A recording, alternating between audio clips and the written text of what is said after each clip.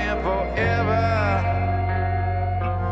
Moments go, time runs out, and then it hits you with a pain.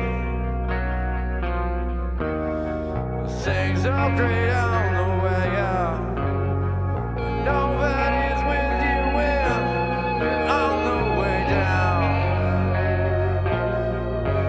You got what you wish for, is that what you really wanted? Yeah, that's how I think of you. Yeah, that's how I think of you all the way. Yeah. You're listening to the Gods to Ghosts Volleyball Podcast with your host, Scott Bemke. Our podcast today features part one of our interview with legendary beach volleyball god Tom Chamales. Over his career, TC won 12 Opens on the beach, including the 1974 Manhattan Beach Open, which is considered to be the Wimbledon of beach volleyball.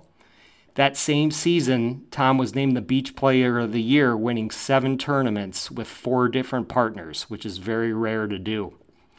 In 2008, he was inducted into the California Beach Volleyball Association Hall of Fame, and then again was recognized this past year in 2020 for being one of the all-time greats in the sport.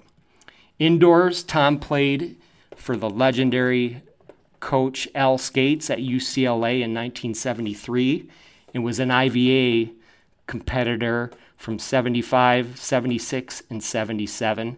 And then also competed at the USVBA Indoor Nationals and was a second-team All-American in 1975. Most importantly, TC is one of the greatest, nicest guys you'll ever meet, and as great as he was on the court, he's an even nicer and more humble guy. Honored to have had the chance to interview him. Enjoy part one.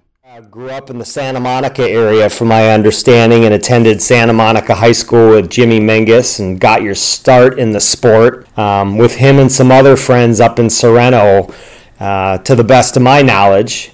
Tell us about those early days in your career in starting in the sport and what it was like being at Sereno and what some of your most memorable moments were, playing there and hanging out in that infamous scene, Tom. Well, it was an interesting scene. My mother and my brother moved from the Valley to Santa Monica in the second semester of the 8th grade, and thank goodness we did, right? Because I ended up at Sereno and playing beach volleyball.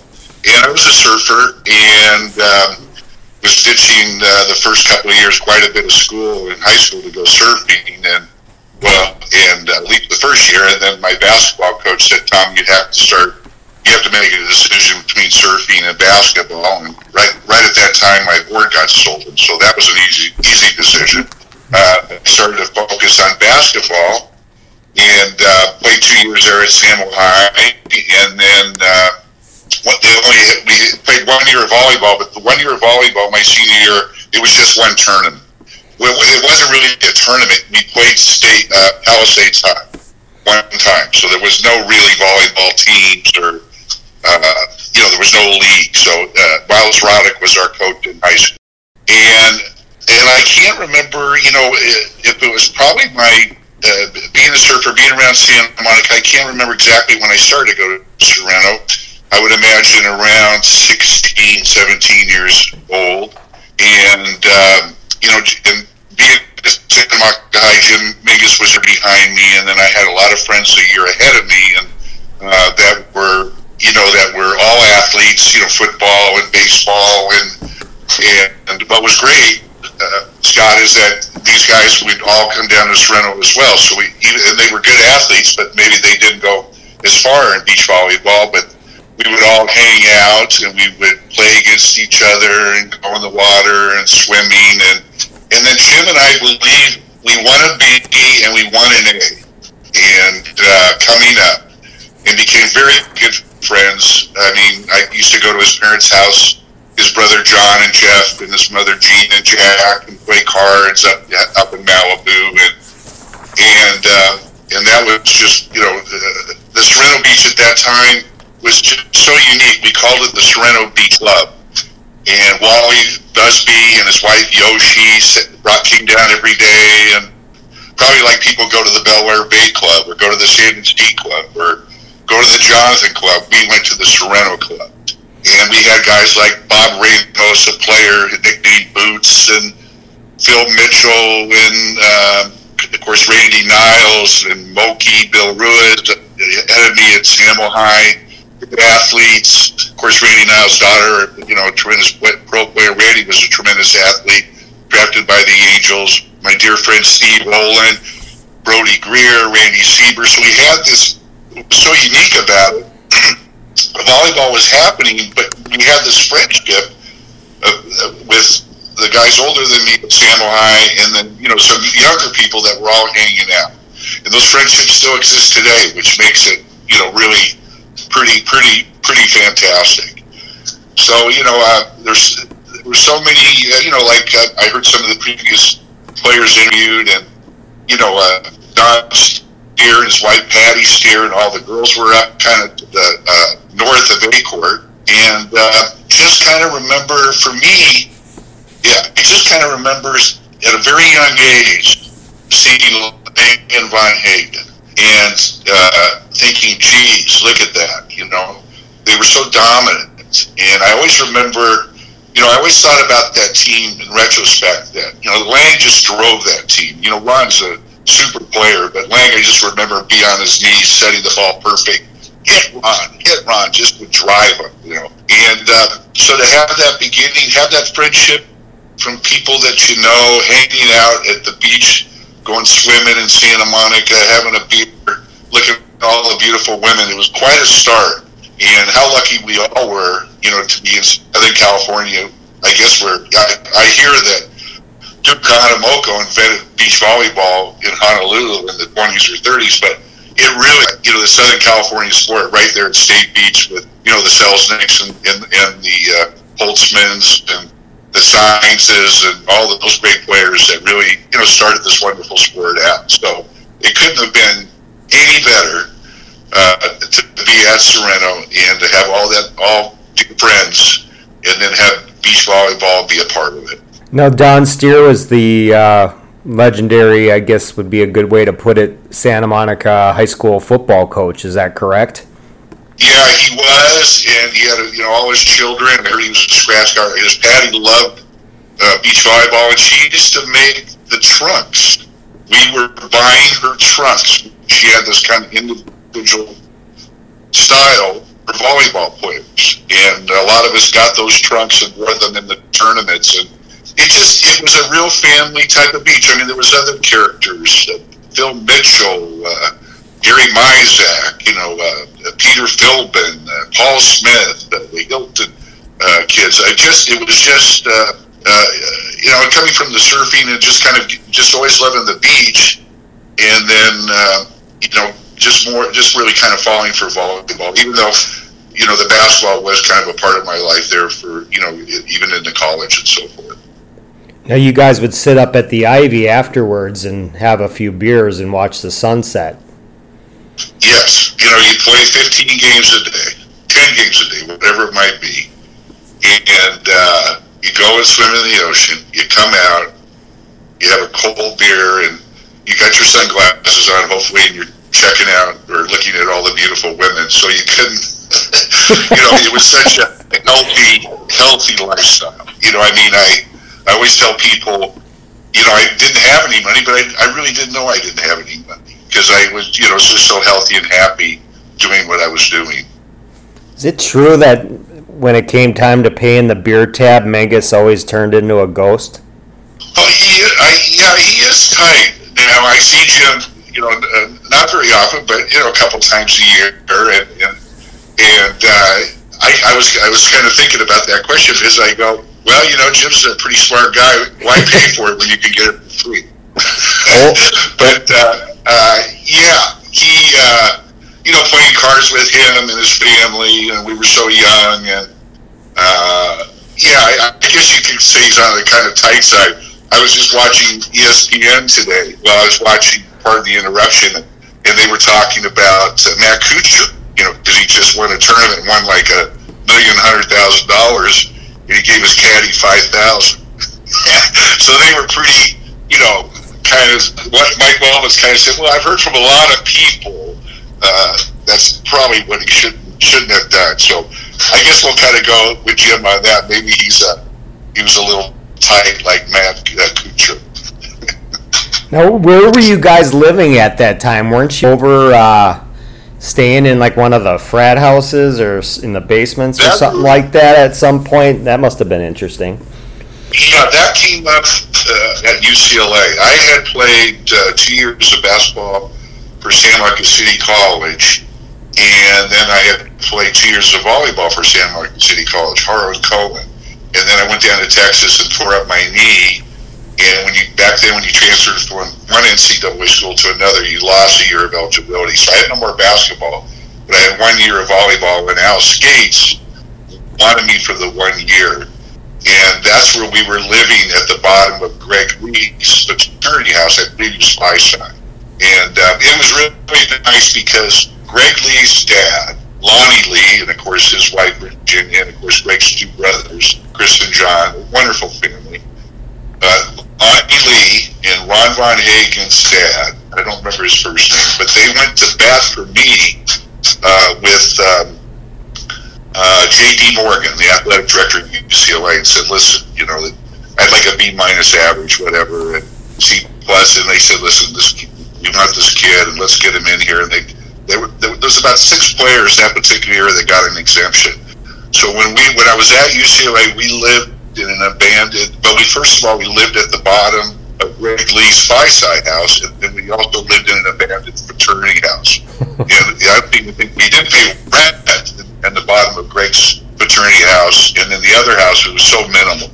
In fact, Mike Norman was in the other abandoned fraternity house, but we were right across the street. We were on Frat Row, so we could walk to our classes, obviously. But that was basically UCLA. I lived in Santa Monica, and I was living at home. My mom had an apartment over there on Santa Monica and Stanford Avenue. I rode my bike everywhere. I rode to City College. I rode down to the beach, played volleyball, rode to practice and played basketball. So I was just a bike guy for those. That would be 1969 and 70 at City College, graduating Santa Monica 68. Now, the 1 year that you played at UCLA, tell us about your season. I believe Menges was on that team. Who were some of your other teammates? Who were some of the top players in the NCAA that year that you competed against, from your recollection, that you were really wowed by? And then finally, what was it like playing for the legendary Al Skates as a Bruin? Well, it was hard for me at UCLA because I always felt I should start, and I started a few games at the beginning and then was pretty much came off the bench, and it was very difficult, and it was actually the closest I've ever come to ever quitting a team, to be honest with you. And it could have been my own doing. I'm not blaming anybody about that. But Al Skates was a fantastic strategist, and we got very close. I mean, what happened we got to the Western Regionals, and we were playing SC at Paul Pavilion, and I forgot we were down 4-5-0 in the first game. This is sudden death to get to the finals of the NCAAs. And Al said, Tom, get in there. And I just kind of remember, I think, blocking every ball, hitting every ball. I probably ducked some balls. And there's a guy named Dennis Dugan, they call him the Condor, and he's an SC alumni. He goes, Tom, single-handedly beat SC in the regionals. And I remember the next day that the Daily Bruin, not only was my name in the sports section of the Daily Bruin, it was everywhere. I was kind of shocked myself. And then the next night, we played San Diego State, and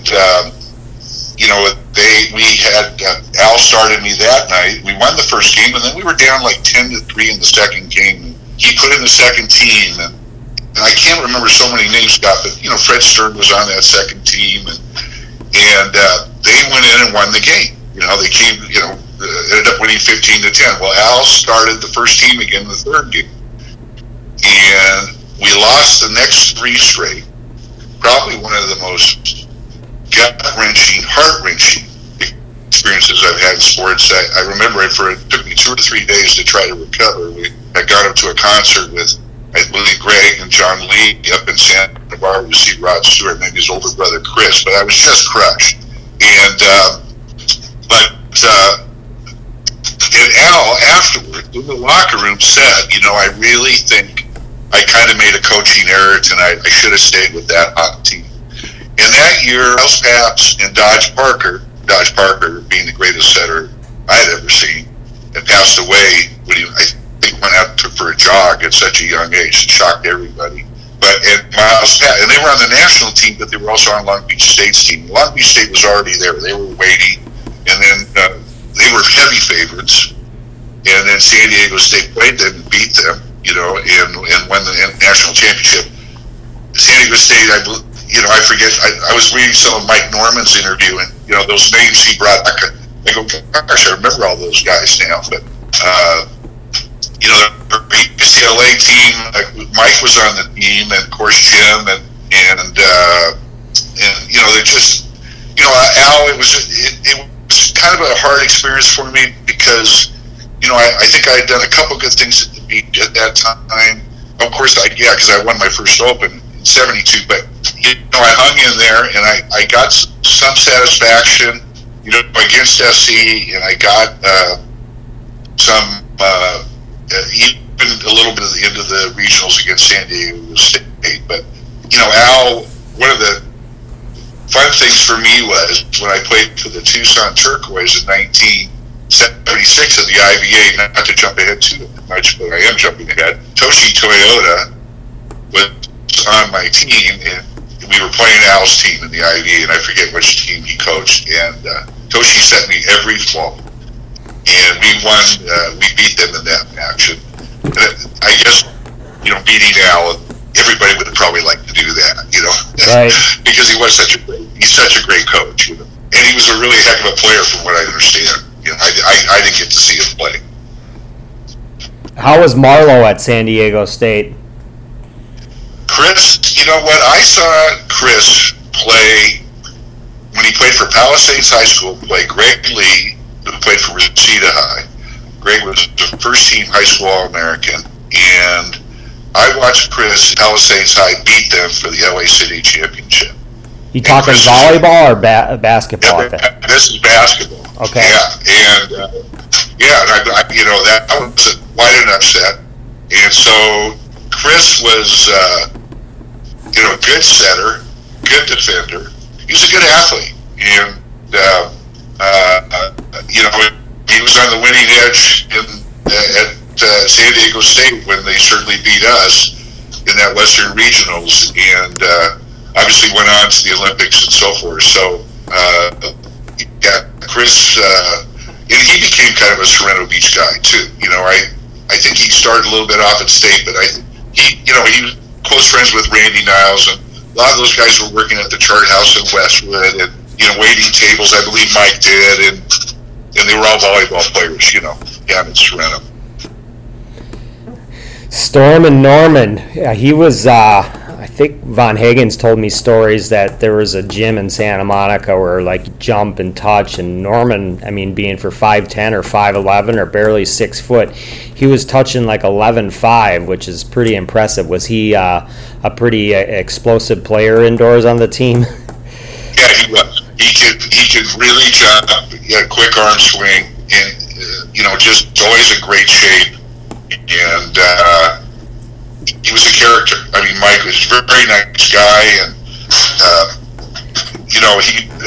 I think you and I had talked a little bit about the incident where he had a Great Dane and I had a Black Lab, and the Great Dane at that fraternity house that was abandoned, and Great Dane had my dog by the neck. He hadn't broken skin, but he wouldn't let go, and Mike and I were grabbing pots and pans and getting the Great Dane on the head to let him loose and so forth. But Mike, and we never. It took a while. Nobody. It's not like the dogs were bleeding, but we're going to let go of them, and kind of a duo trying to get that Great Dane to let go of Baron, my dog. I forget his dog's name, but we got it done, and certainly he very could really jump, and a real character. I mean, he can really do all facets of the game. Very good setter. A really good athlete. Yeah, I heard he had, a pretty as dynamic of an athlete that he was. He wasn't. He said he wouldn't look for fights, but he certainly wouldn't back down from them. So you didn't want to cross the line with him. It sounds like. Yeah, he was. I mean, the guy that was really for me, was Stano Bruniclardi. That's one guy that you really you wouldn't want to mess with him. That's for sure. And thank goodness Stano liked me. So, and I usually got along with everybody. I remember Greg Lee saying to me once, Scott, he goes, "Yeah, the thing about getting in a fight is you might get hurt." Which is a good analogy. The philosopher. Yes. Greg was such a smart guy, and valedictorian of his class, and 4.0, and his parents, his family, they really got him. Wooden was watching him, I think, when he was in his youth, and he was we became such good friends, and he was just a sharp guy, quick and witty, and he had an amazing influence on Bill Walton. They became very close, and we got to meet Bill through Greg and so forth. So, for me, to win my first tournament with Greg, it's always, I think any volleyball player, where they win their first tournament with, is always something that's very special to them. Do you guys ever enjoy a complimentary lunch over at Zuki's from time to time with Greg? Yes, we do. That's amazing, Scott. You know about that. Yeah, I think that was great. We go in there, Randy Niles, Greg Lee, Jim Mingus, probably 4 or 5 of our buddies from Sorrento and San High, and, give me 3 cheeseburgers, pastrami, and, all of a sudden the bill comes, and to be honest with you, those bills, I believe, went to Dr. Ernie Vanderway, because he was Walton's rep for the NBA, and of course Dr. Vanderway was, I believe, him and his brother were NBA players, and of course he was married to a Miss America, and of course Kiki, and then Brooke was a heck of a player on the beach, but Kiki, of course, about him and his basketball prowess. And I remember reading an article about Kiki, 12 years old, in Sports Illustrated. He was like one of the best swimmers in the nation, But that was something else. That was really, we thought we made it to the big time. Free food. I don't blame you. I would have too. Yeah. Now, when it came to playing on the beach and getting back to Sorrento and seeing Lang and Von Hagen, were there any other players, or including them, that were established that you just looked at in awe, going, "Gosh, these guys are gods to me. I can't wait to see if I can get to their level." For me, I think it was Lang and Von Hagen, and I think for me personally, it was Lang. I saw Selznick play one time indoors, and I thought, that's the greatest arm swing I've ever seen. It was just so perfect. And I thought, if I remember, I thought he was actually better indoors, and there he was, just most perfect arm swing. So it just was being so young, and watching Lang and Von Hagen dominate that A court and kind of working our way up there and competing, and then there was at Sorrento at that time. We were kind of like the new guys, and but that kind of thing, it's really kind of wrong. I don't think I was really ever in awe of anyone. It's not that I'm trying to put myself above them or put them down in any, but it's Lane, for some reason, there was that intimidation of the way he played the game, that killer instinct that kind of set him apart to me. Menges tells the story of the first time you guys finally, the young Lions, went up and took on the ruling Lions and Von Hagen and Lang, and you played them on A court after he'd been telling you guys to get up there to play them. And do you remember what happened in that game? Well, I don't, and I forgive you if I forget so much of my past, but it was an 8-0 game. Is that the one? We didn't know what 8. We thought you had to play to 15, if I remember correctly. But there was a rule at Sorrento, and I don't know if that was a rule in the tournaments even. Maybe you didn't know that, Scott, but it was 8-0, and he goes next, and we were gone, and I didn't know there was an 8-0 rule. But I did know once I exited the court. And, he was something else. I mean, the thing about Lang was he could do every facet of the game. Great serve, great setter, great defensive player. But what was amazing about him, because a lot of times, he didn't look like this physical prowess of an athlete. And not that, when I say that, that's not to take anything away from him, because he is such an athlete, but he would hit the line sometimes where he would snap his wrist down, just hit the ball straight down on the line. And of course he had great cut shots and was so smart, savvy, court savvy. But and then his mental toughness, that was so impressionable to me. The way he really, that team, the way he drove Von Hagen. I mean, it was like Von Hagen, the yelling, not at him in a derogatory way, but just to drive him. We're not going to lose. That just fighter killer instinct was pretty unique in the sport. For me, he was really the most intimidating. Ron was a wonderful player to watch him with Lang and, spike the ball and be so steady and be in such great shape. He took such good care of himself and was so devoted. But I think of just, and it was a great honor when I played with him for the first time and times afterwards, because he was such a champion. But for me, it was Lang. I mean, Greg and I, and Jim, we were such close friends, and we were all kind of, I guess we were competitive against each other, but we were such good friends. We were good friends, and we were playing a sport that we all liked.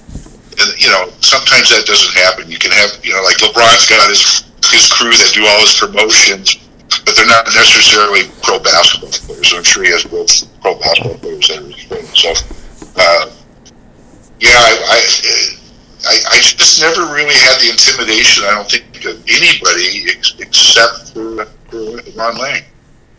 Well, I don't think you're the first or the only. Sounds like everyone that had a cross paths with him found out real quick what he was about. Well, I didn't see Brighton O'Hara. I got to know Mike Bright. His wife Patty, and apparently, he used to win all those paddling contests to San Diego. The guy was supposedly just such a bull, just the strongest guy, And I didn't. So it's a lot. Those guys, I maybe saw. The few guys I saw indoors, like I mentioned, the Gene Selznick story. So it was just coming up at Sorrento, and Ron were the best team there at that time, and so the other guys that came up from, and Sorrento was really the beach. There was hardly anybody up at State. Once Gene stopped playing, and I think State Beach kind of took over in the '80s, and St. John and Randy and things like that. But in our era, it was at Sorrento, and there were days there later on, Scott, that literally every court, there'd be 3 or 4 courts. It was almost stronger than the tournaments. I mean, you had teams that came up from other beaches just on a weekday. It was incredible. And then, of course, if you lost, you never played again on any court.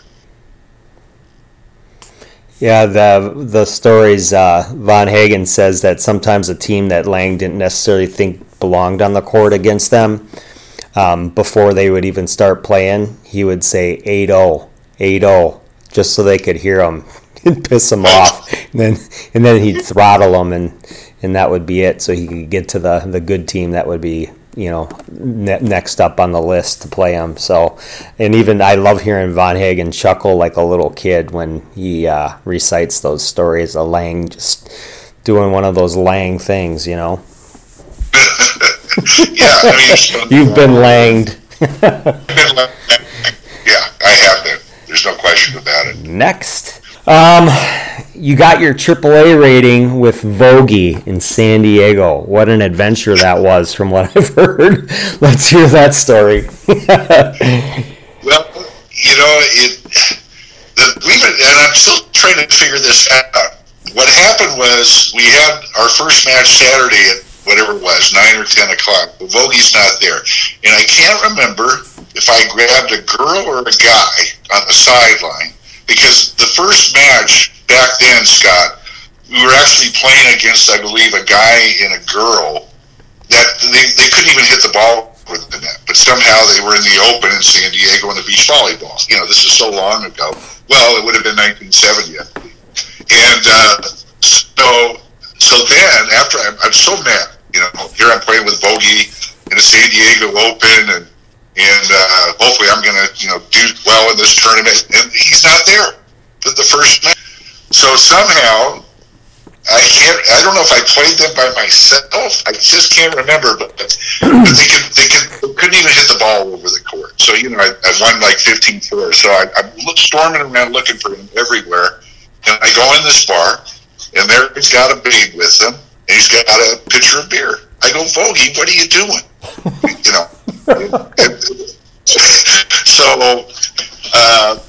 So then, at least after that, he showed for the tournament, and we played in the tournament, and I believe, because my memory really is so bad, but I believe he had Von Hagen and Lang for third place. We had them like 13-10 or something. We had a real good chance to win that, get third place in the tournament, and somehow it didn't happen, and we ended up getting fourth, but I got my AAA. But, talking about a crazy, maybe it's not even legit.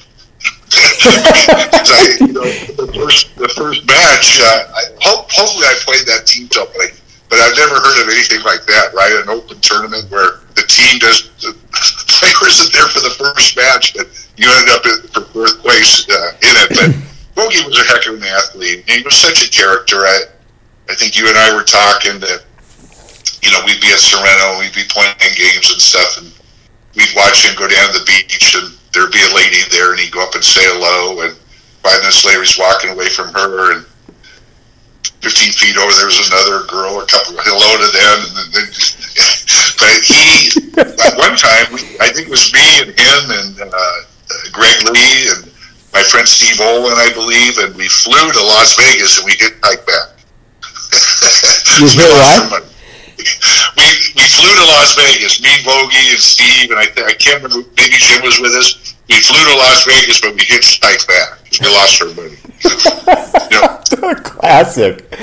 Oh, yeah. That actually happened to me another time as well, sort of a gambling thing. But there was a league right after graduating from UCLA in '73, Scott. And you probably heard of this because you've done your research. But there was a league formed called the Winston League. It was a semi-pro league. We had about 6 teams in Southern California. I think they gave us $400 for a month. But a lot of the players back east came out for it. Doug Beal, who ran the volleyball for many years, came out. And all these East Coast players came out and played in this thing. And so I kept trying to prove myself indoors. This is right after UCLA. And my coach was Mike Bright. And so we're playing Pepper Memorial Junior High School, and he's going to be the player coach. And he snaps his Achilles tendon. Him and I are playing Pepper. So he ends up being the coach. And I remember him teaching us the drill on how to dive indoors. Yeah. So he put up a stick. We'd run around that stick, and he'd throw the ball out there, and we started diving. Well, shoot, you got to learn how to dive, otherwise your shoulders, blades, and your whole upper body's just bruised and red. So you had to you better get the idea of this pretty quick, otherwise you're going to be going through a torture thing. So what was great about that is I made the Winston All-Star team, and we went to the Nationals, and Randy Stevens was our setter, and his dad, Clint Stevenson, was a big booster, for this whole Winston League and stuff. And it was in Reno, and I lost my per diem gambling. So I had to go to Clint. Clint go, I'm out of dough, Clint. And he chance of getting a little extra money, no problem, Tom, we'll take care of you on that. But anyway, we got second at the Nationals, and the team that beat us was the national team, which I believe was Byron Schumann, Duncan McFarland. I can't really remember who else was on. Might have been, I don't know if Dodge was on that team or not, but Parker. But but I felt good. I got second team All-American, and but it was my two instances of gambling, I guess, with volleyball, where I lost my per diem, and in the other incident. Having to hitchhike back with Yeah, Vogie. Curious enough, when I talked to Vogie about that one time, he said he won everything in Vegas, and you guys started giving him money to play because he would win every time. So the fact that you had to hitchhike back pretty much tells me everything I need to know on that one. He was a good athlete. I think he played basketball for the Washington Generals. I remember Jerry Chambers actually approached me once to play for the Washington Generals, but I think Vogie played for them. And but you know what? He was down there playing beach volleyball. I think it must have in his 50s or 60s. I mean, but he was 6'6", and he became pretty good friends with Wilt too. Yeah. Who Who played left and who played right when you played with him in San Diego? Yeah, he played left. And he was primarily a left side player, but he was a good enough athlete where I think he played tournaments on the right as well. Those days you kind of were favored, you really kind of had favorable sides. For myself, I felt, God, once you kind of get a little bit of a beat in the indoor game itself, obviously you've got to learn how to hit from the left side, that you should be able to do that in doubles on the beach. I mean, I played with Rick Shaw in a couple tournaments, and I played the left side.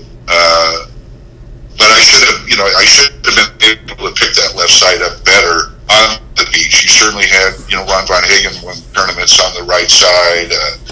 I think Randy Stokos won a tournament on the right side with Jim Mingus. Right. Players did it, but I think it was kind of like you kind of grew up on your side, and you. I think that's kind of changed. I mean, you watch Noah Hauser; he's going to go play the right.